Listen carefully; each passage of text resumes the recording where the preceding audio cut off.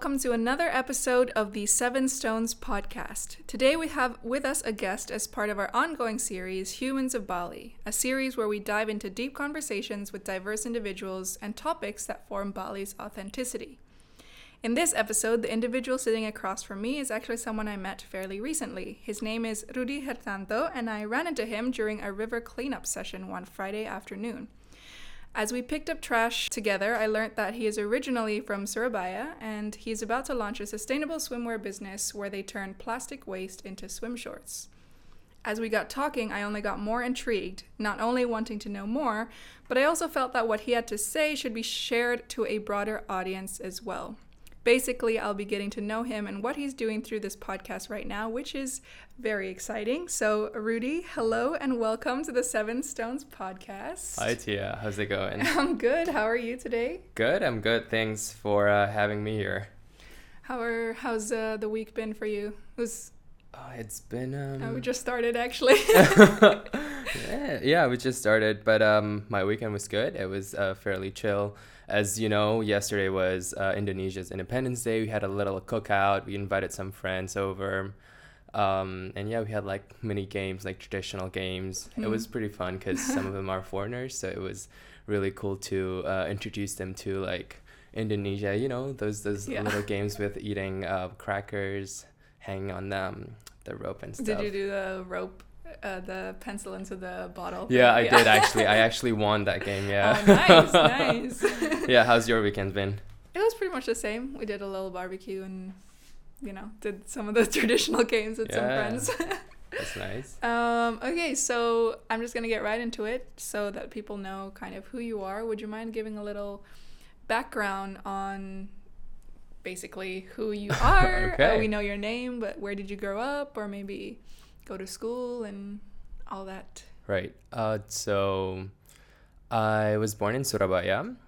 For the most part, I grew up in Surabaya. I did spend some years in the States. So I moved to the States when I was 16, and onwards, I basically spent my high school years and my university there.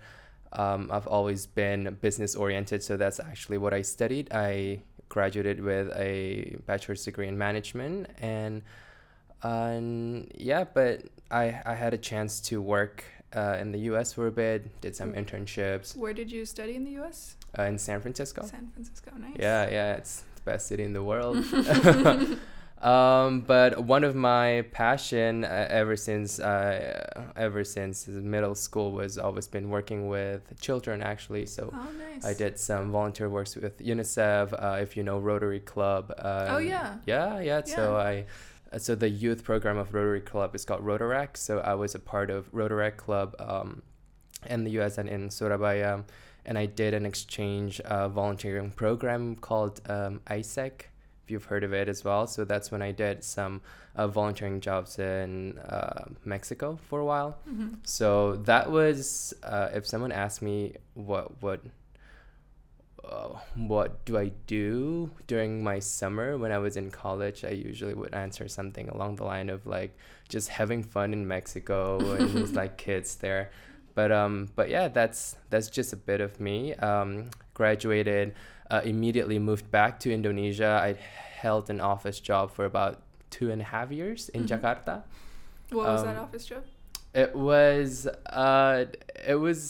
with a university. So I helped to recruit students across Southeast Asia for a university. But that job gave me a chance to really see places I've never been before. So across Southeast Asia, obviously, like beaches are everywhere, right? And one thing I noticed is that trash are everywhere. It's not just a problem in Bali. Right. Obviously, it's a problem in the Philippines and in Thailand, etc. So that got me thinking. And when I held my office job, I started doing some research, and that I came up with the idea. I did some research, and the rest is history. Now I quit my full-time job, moved to Bali, and here we are. Wow, nice. So you jumped into all that trash knowledge from your work, just going around Southeast Asia. Correct. Yeah. Seeing all these beaches. And did you learn English before you went to the States, or did you kind of have to jump into that? Because your English is so good. Thank you. My parents used to live in Orange County, California when we were kids. Okay. So I guess my parents taught me how to speak English, me and my nice. siblings, yeah. Nice. And what you mentioned that your parents were kind of in the garment business? Correct. Yeah. So my dad owns a garment company, and yeah, basically he always wanted us, me and my siblings, to get into the business right from the start. I mean, I remember growing up inside his warehouse and just like playing around with like socks and like underwear and stuff. Interesting childhood. Yeah, and it's been fun, but he also taught us like the production process. He taught us the supply chain inventory. He taught us how to deal with, because he deals mostly with mainland Chinese people. That's his business partner, so we kind of had to learn Mandarin as well and all these things. So yeah, wow. Teaching us the ropes of like garment industry. So you're fluent in like 3 languages then? I'm sad to say that I'm not fluent in Mandarin, but I get by. But you can speak it. Okay. Yeah, I get That's by. Better than I me. do some deals in Mandarin myself, but wow. I mean I would need help from my parents to do it. Yeah. So you're kind of your background kind of supports the whole business you're starting now. Right. The whole sustainable swimwear. Right. It's I would say because the way my parents' company do it is pretty traditional, right? It's we call it fast fashion, where it's always about quantity instead of quality. You always wanted to produce things in bulk. You wanna have one container full of socks. You don't really care about the quality because it's very cheap. A pair of socks would cost probably 5,000 rupiah, which is like what? It's probably 40 cents. So who wouldn't want to buy that? And I see firsthand that the waste, the production waste, and of course afterwards, what happens after you wear those socks? You wear 2-3 times, and you got some holes, and you just throw it away because I wouldn't bother to stitch it up because it's so cheap. I could get another one just like that. Yeah. So what made you kind of, seeing the fast fashion and then seeing all that ocean waste in all your travels, combining those, what made you decide, okay, I need to do something about this, or I want to change how this goes?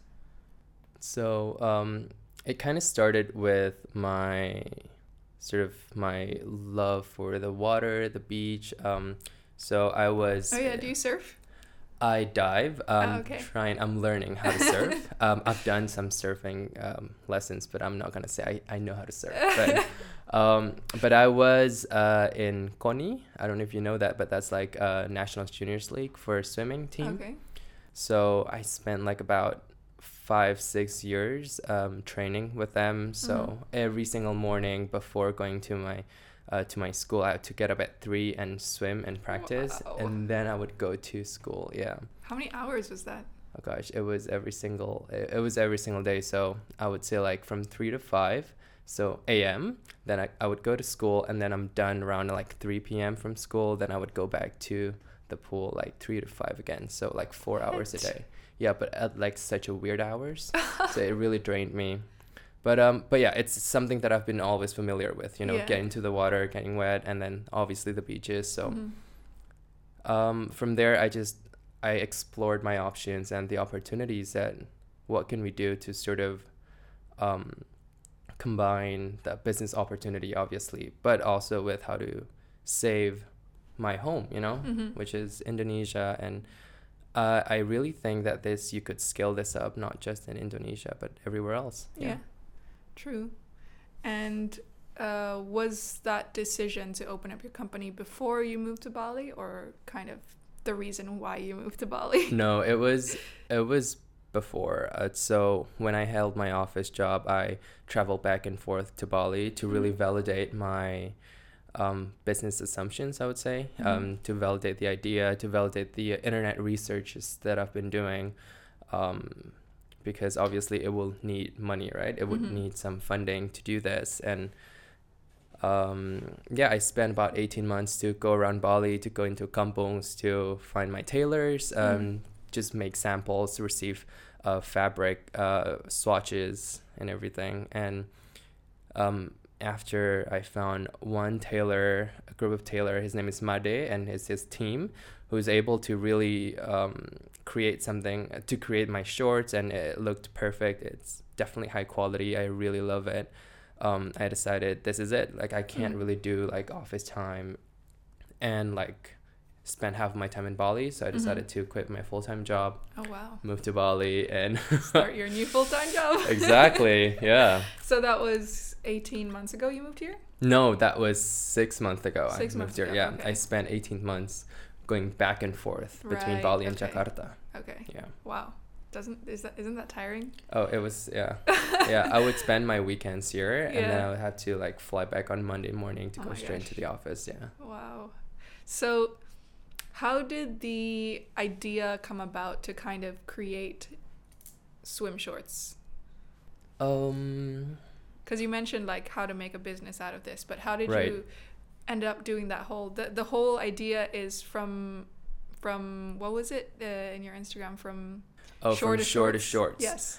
Yeah, so the idea is fairly simple. I think first and foremost it's because my love for the ocean. And also I'm working with a business partner. He's from Austria, from Vienna, and he's also a good friend of mine from college. So we do a lot of diving trips together. And so we wanted to create something that has to do with water or water sports. So we found out, why not take something that was once a pollutant from the ocean and turn it into something that people could actually wear, and it could be an icon, a conversational starter that you could start talking to other people about it. And because one of the I guess a hindrance when it comes to sustainability or sustainable apparel or fashion is that not a lot of people are talking about it. And we all know that when it comes to fashion, when it comes to apparel, word of mouth is almost as good as, a 5-star review, right? Yeah, you would say like, oh, look at that Gucci bag, look at that LV, but no one talks about like, look at that sustainable, look at that recycled t-shirt, look at that recycled. Yeah. So I wanted that to be one of the spearhead in terms of business strategy for this brand, and to get people talking, to get people intrigued and interested, because I feel like sustainable apparel is, I'm not the first one to do this. Let me just say that, right? It's already there, but it caters to such a small and niche market, which I think is those people who are already interested and understand about eco-friendly materials. But the bigger market are the ones that don't understand eco-friendly materials.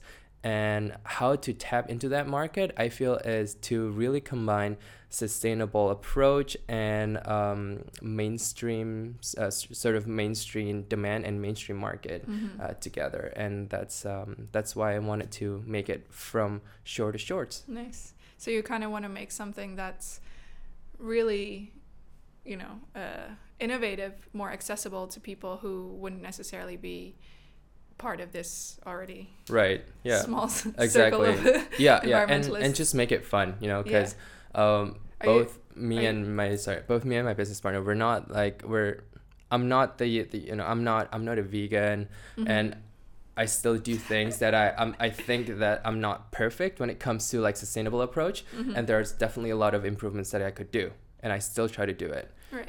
And I think that is what matters. But my point is that we want to do this the fun way. We want to make this brand into a fun brand. Sustainability doesn't have to be rigid. It doesn't have to be, oh, you're a tree hugger. It doesn't have to be that. It could be fun. You could party, but you could party, like consciously and responsibly. So that's what we're trying to push with this brand. That's so cool. I think a lot of people, you're right, associate eco-conscious behaviors with like this rigid lifestyle, right, which I think is really fun that you're doing that. And also it's really important that you mentioned that you're not vegan, you're not doing all these things. Like I think people tend to think that if you jump into it you have to cover all the ticks of being an environmentalist, when just doing one small thing is already quite a lot. Exactly. You need to start somewhere, right? Yeah, exactly. So what has that process kind of looked like from having the idea to doing the research, sourcing the materials, finding the tailors, and then, working with your business partner? And are you hiring a team now? And what's it looking like in these stages? To be honest with you, it's pretty exhausting. I didn't think that it's going to be this difficult, but I have to say that it's so much fun, and I wouldn't have it any other way. I mean, I constantly feel like I'm working on this thing alone. Although I do have business partner and some people that are helping me right now, but my comparison is with my previous job in an office where, I have full functioning team with my manager. There's an order, there's a system in place, right? So it's so different than my situation right now. We talked before that I had to get up in the morning, write my agenda, because otherwise I would just feel like I'm super unproductive for the rest of the day. Yeah. So it's been a lot of self-discipline, I feel.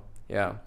And to really be able to see a bigger picture, because what I realized is that with doing my own business, I feel like there's a lot of tiny problems that I hadn't necessarily anticipated before.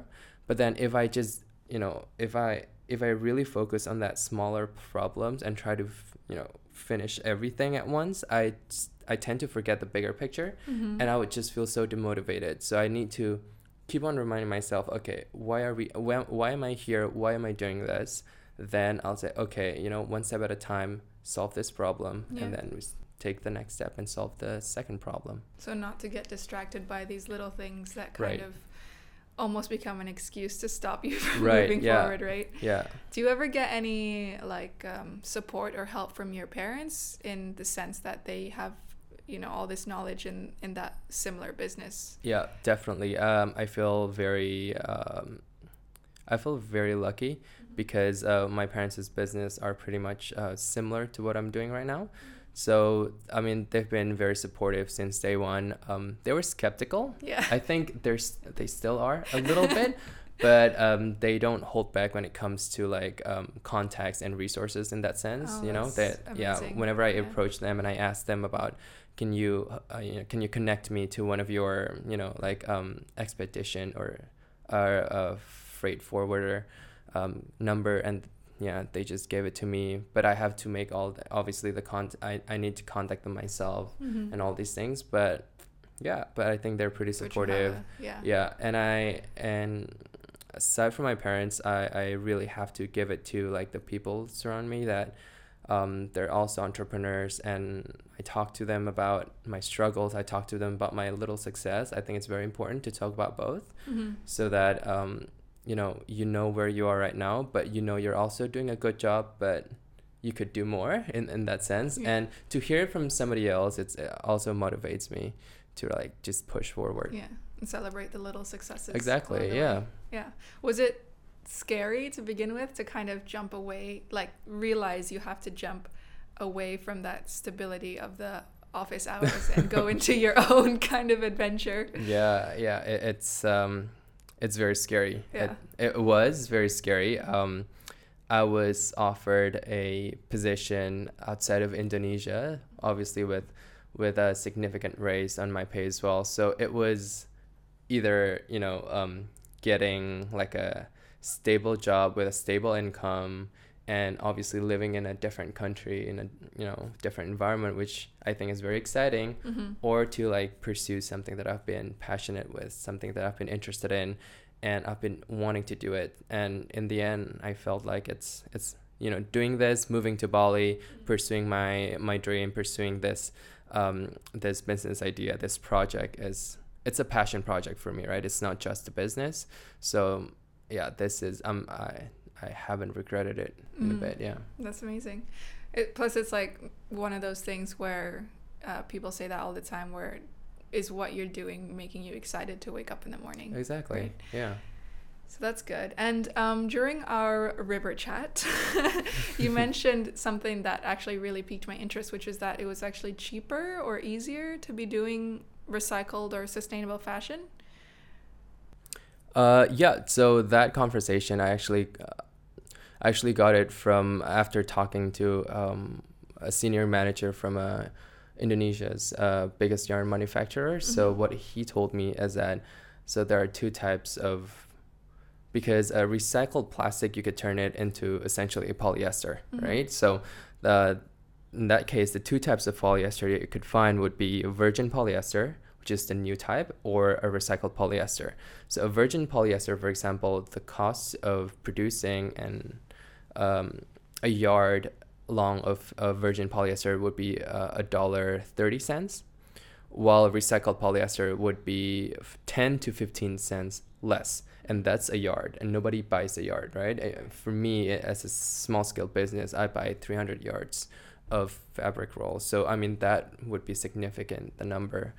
And that's just a small example of it. Yeah. Yeah. So if you think about the production, if you think about the production process of virgin polyester, you would know why it's actually cheaper, because virgin polyester, you would have to make it out of petroleum, which is like, one, it's costly. Second, it's so toxic. Costly to the environment too. Exactly, right? Costly to the environment as well. So, I mean, and so for me, knowing that, it really baffled me up until today. Why isn't this an industry standard? Right. If it's actually cheaper and the quality is just the same, mm-hmm. why aren't we doing this? Why don't all the big brands do this? So it's kind of weird. One thing that I also figured out is that when I ask people about the word recycled material, recycled fabric, mm-hmm.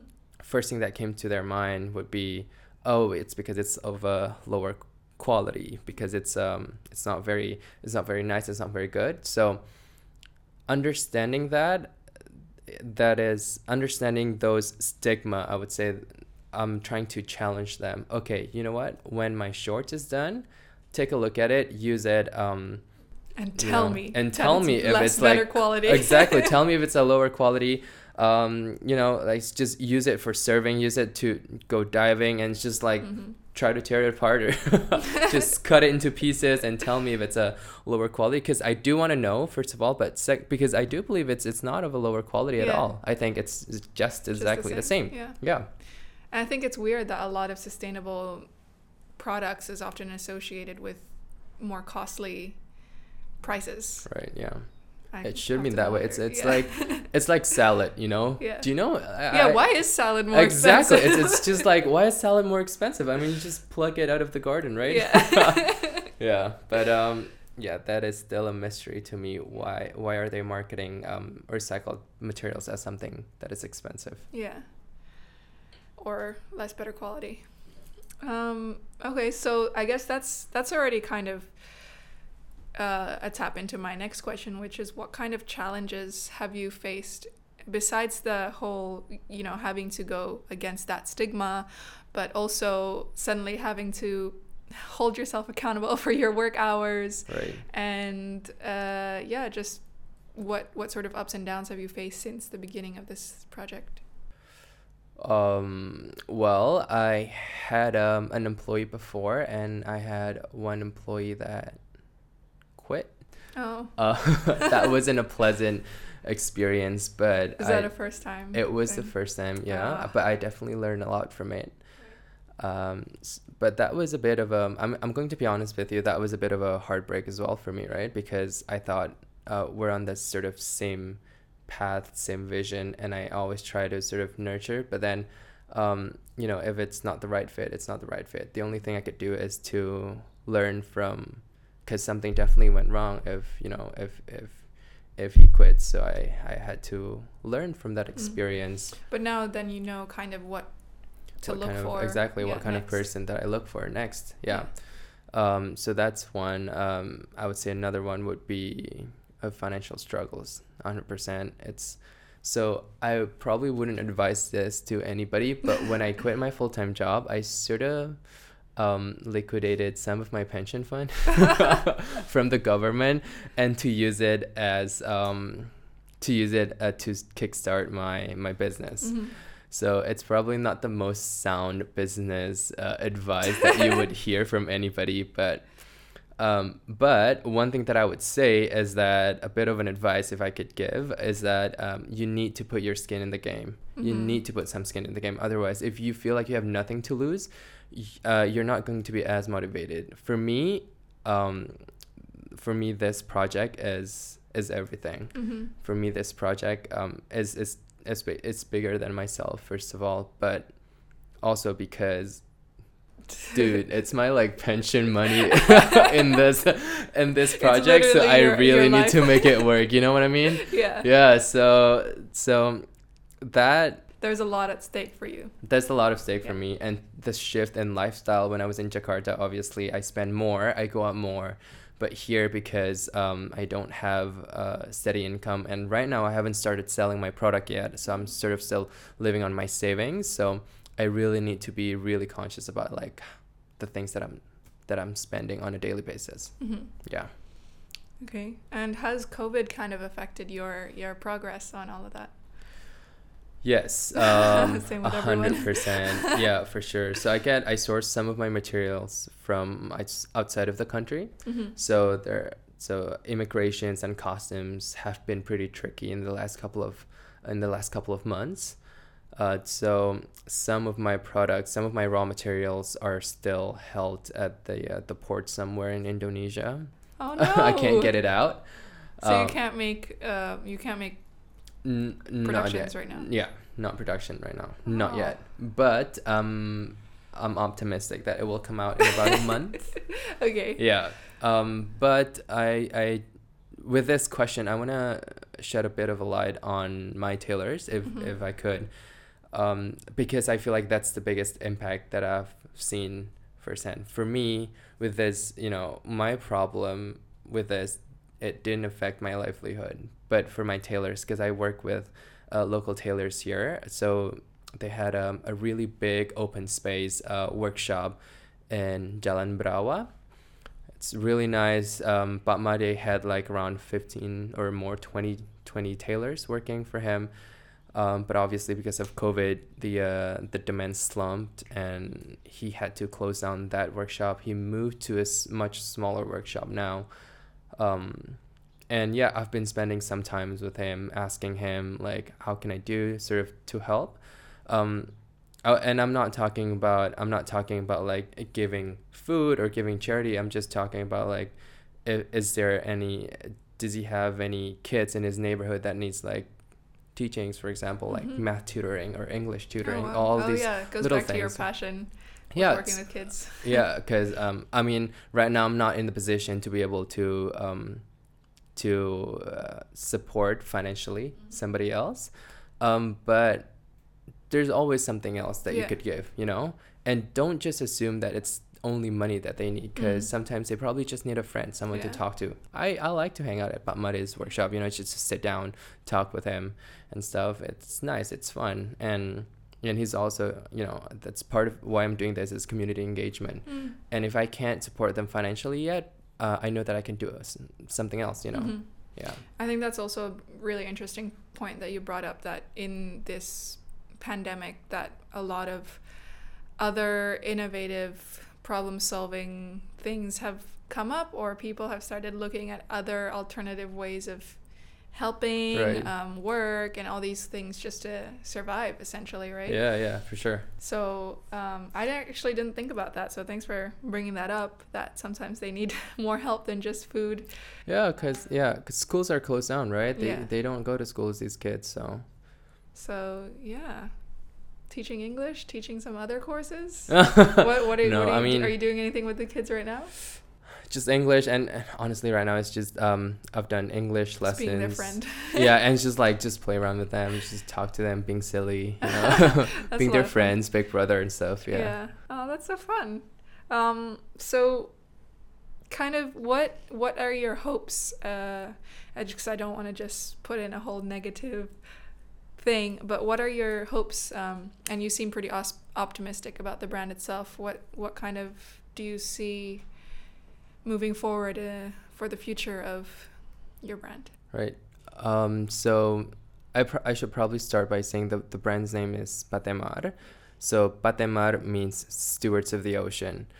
My vision for Patemar is for the brand to be a lifestyle brand. So we're starting with swim shorts because we feel like it's something personal to us, but we definitely want to grow it into and sort of evolve the brand into something that you probably want to use daily. For example, your sunscreen.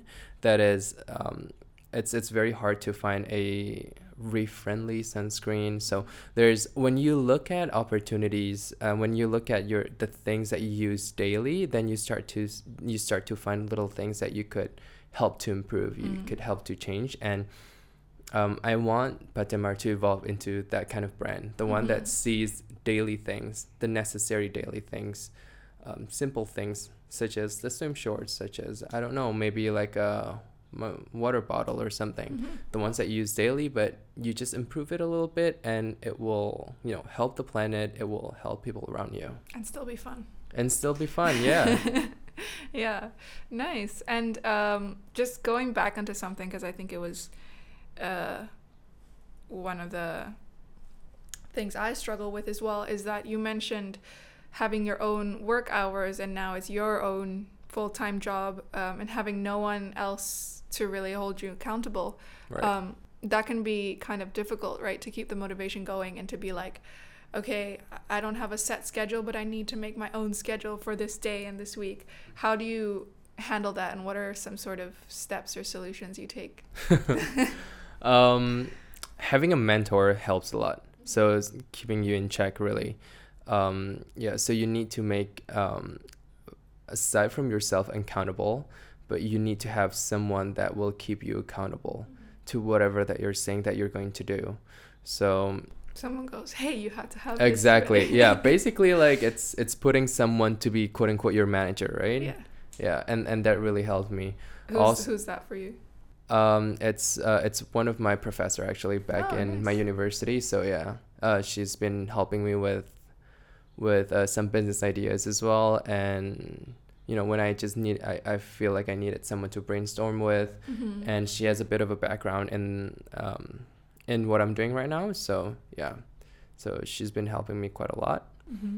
But also I think I mentioned it a bit, is to connect to other entrepreneurs, to connect to people, like-minded individuals, I would say. It doesn't have to be an entrepreneur, but definitely like-minded individuals. I think that gets me going.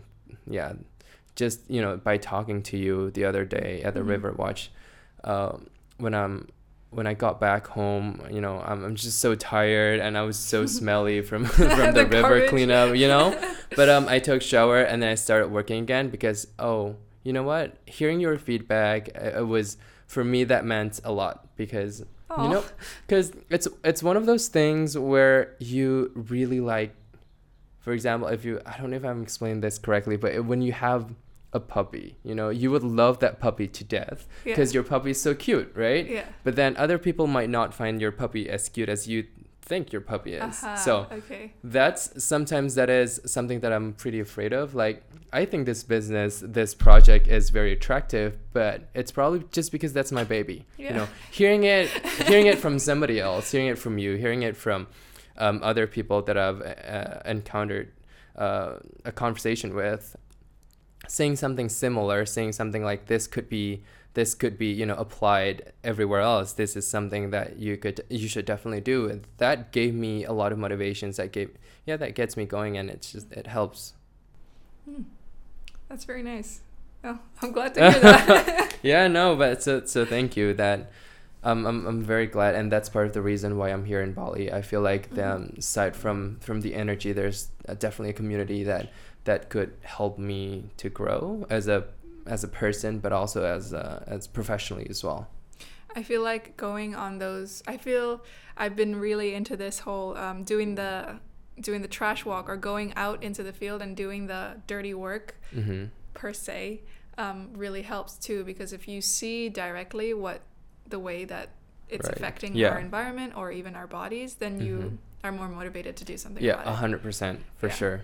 So just as a final thing, which is a perfect segue to it too, I always like to end this on a very what's your words of wisdom for people? Do you have it doesn't exactly have to be a words of wisdom, but philosophy of life, or something that really motivates you to keep moving forward, not just in the brand side of it, but you as a person to wake up every morning.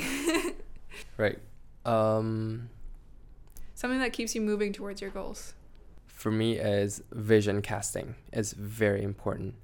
So that's probably something that I would say to anybody. It doesn't have to be what exactly is vision casting? A vision casting is, it could be as simple as, me telling you, where do I want to go? Where do I want to be in 10 years, in 15 years?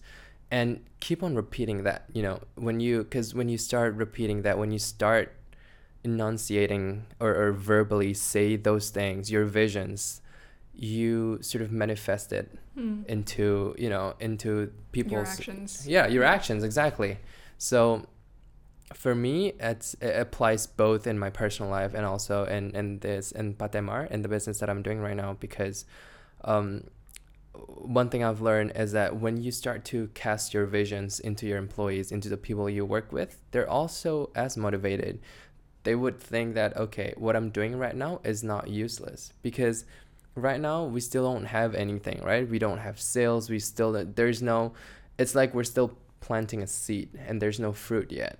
It might take a year, it might take a year and a half, but that's the reason why we need to, you need to cast our visions to basically to water that seed, to water that plant until it, it becomes a real fruit that you could bear the benefit of it. Yeah.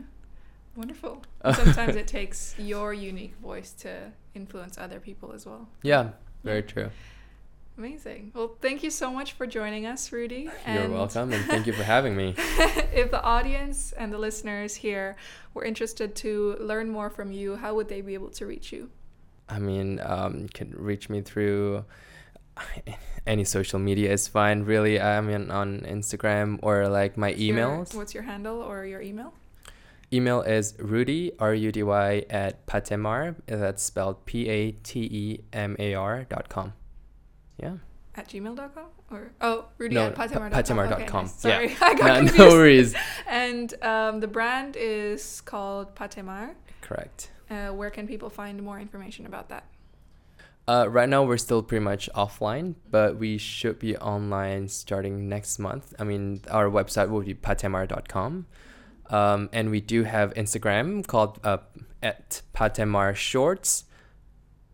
Yeah, Patemar Shorts. Sorry, I forgot it for a second. Yeah, it's Patemar Shorts. All right, go ahead and give that a follow, everyone, if you're interested.